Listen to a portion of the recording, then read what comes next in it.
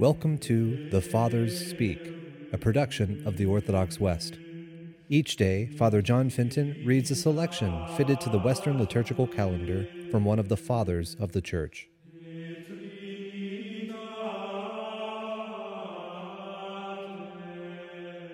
As we this day commemorate St Hilary of Poitiers, let us listen to a portion of a sermon on the Trinity by this same Holy Father. I am well aware, Almighty God and Father, that in my life I owe you a most particular duty.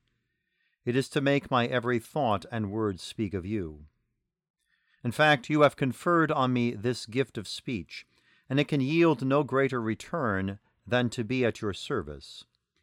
It is for making you known as Father, the Father of the only begotten God, and preaching this to the world that knows you not, and to the heretics who refuse to believe in you. In this matter, the declaration of my intention is only of limited value. For the rest, I need to pray for the gift of your help and mercy. As we spread our sails of trusting faith and public avowal before you, fill them with the breath of your Spirit, to drive us on as we begin this course of proclaiming your truth. We have been promised, and he who made the promise is trustworthy. Ask, and it will be given you. Seek, and you will find. Knock, and it will be opened to you. Yes, in our poverty we will pray for our needs. We will study the sayings of your prophets and apostles with unflagging attention, and knock for admittance wherever the gift of understanding is safely kept. But thine it is, Lord, to grant our petitions, to be present when we seek you, and to open when we knock. There is an inertia in our nature that makes us dull, and in our attempts to penetrate your truth, we are held within the bounds of ignorance by the weakness of our minds. Yet we do comprehend divine ideas by earnest attention to your teaching and by obedience to the faith which carries us beyond mere human apprehension.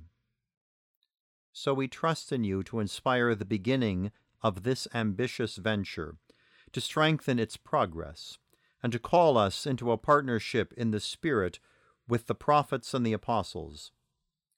To that end, may we grasp precisely what they meant to say, taking each word in its real and authentic sense.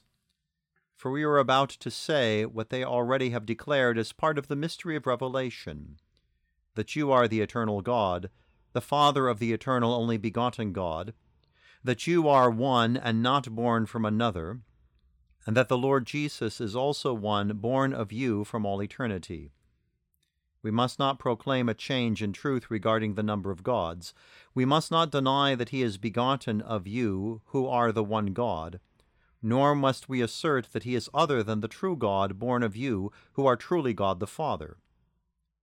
Impart to us, then, the meaning of the words of Scripture and the light to understand it, with reverence for the doctrine and confidence in its truth. Grant that we may express what we believe. Through the prophets and apostles we know about you, the one God, the Father, and the one Lord Jesus Christ. May we have the grace, in the face of heretics who deny you, to honor you as God, who is not alone, and to proclaim this as truth.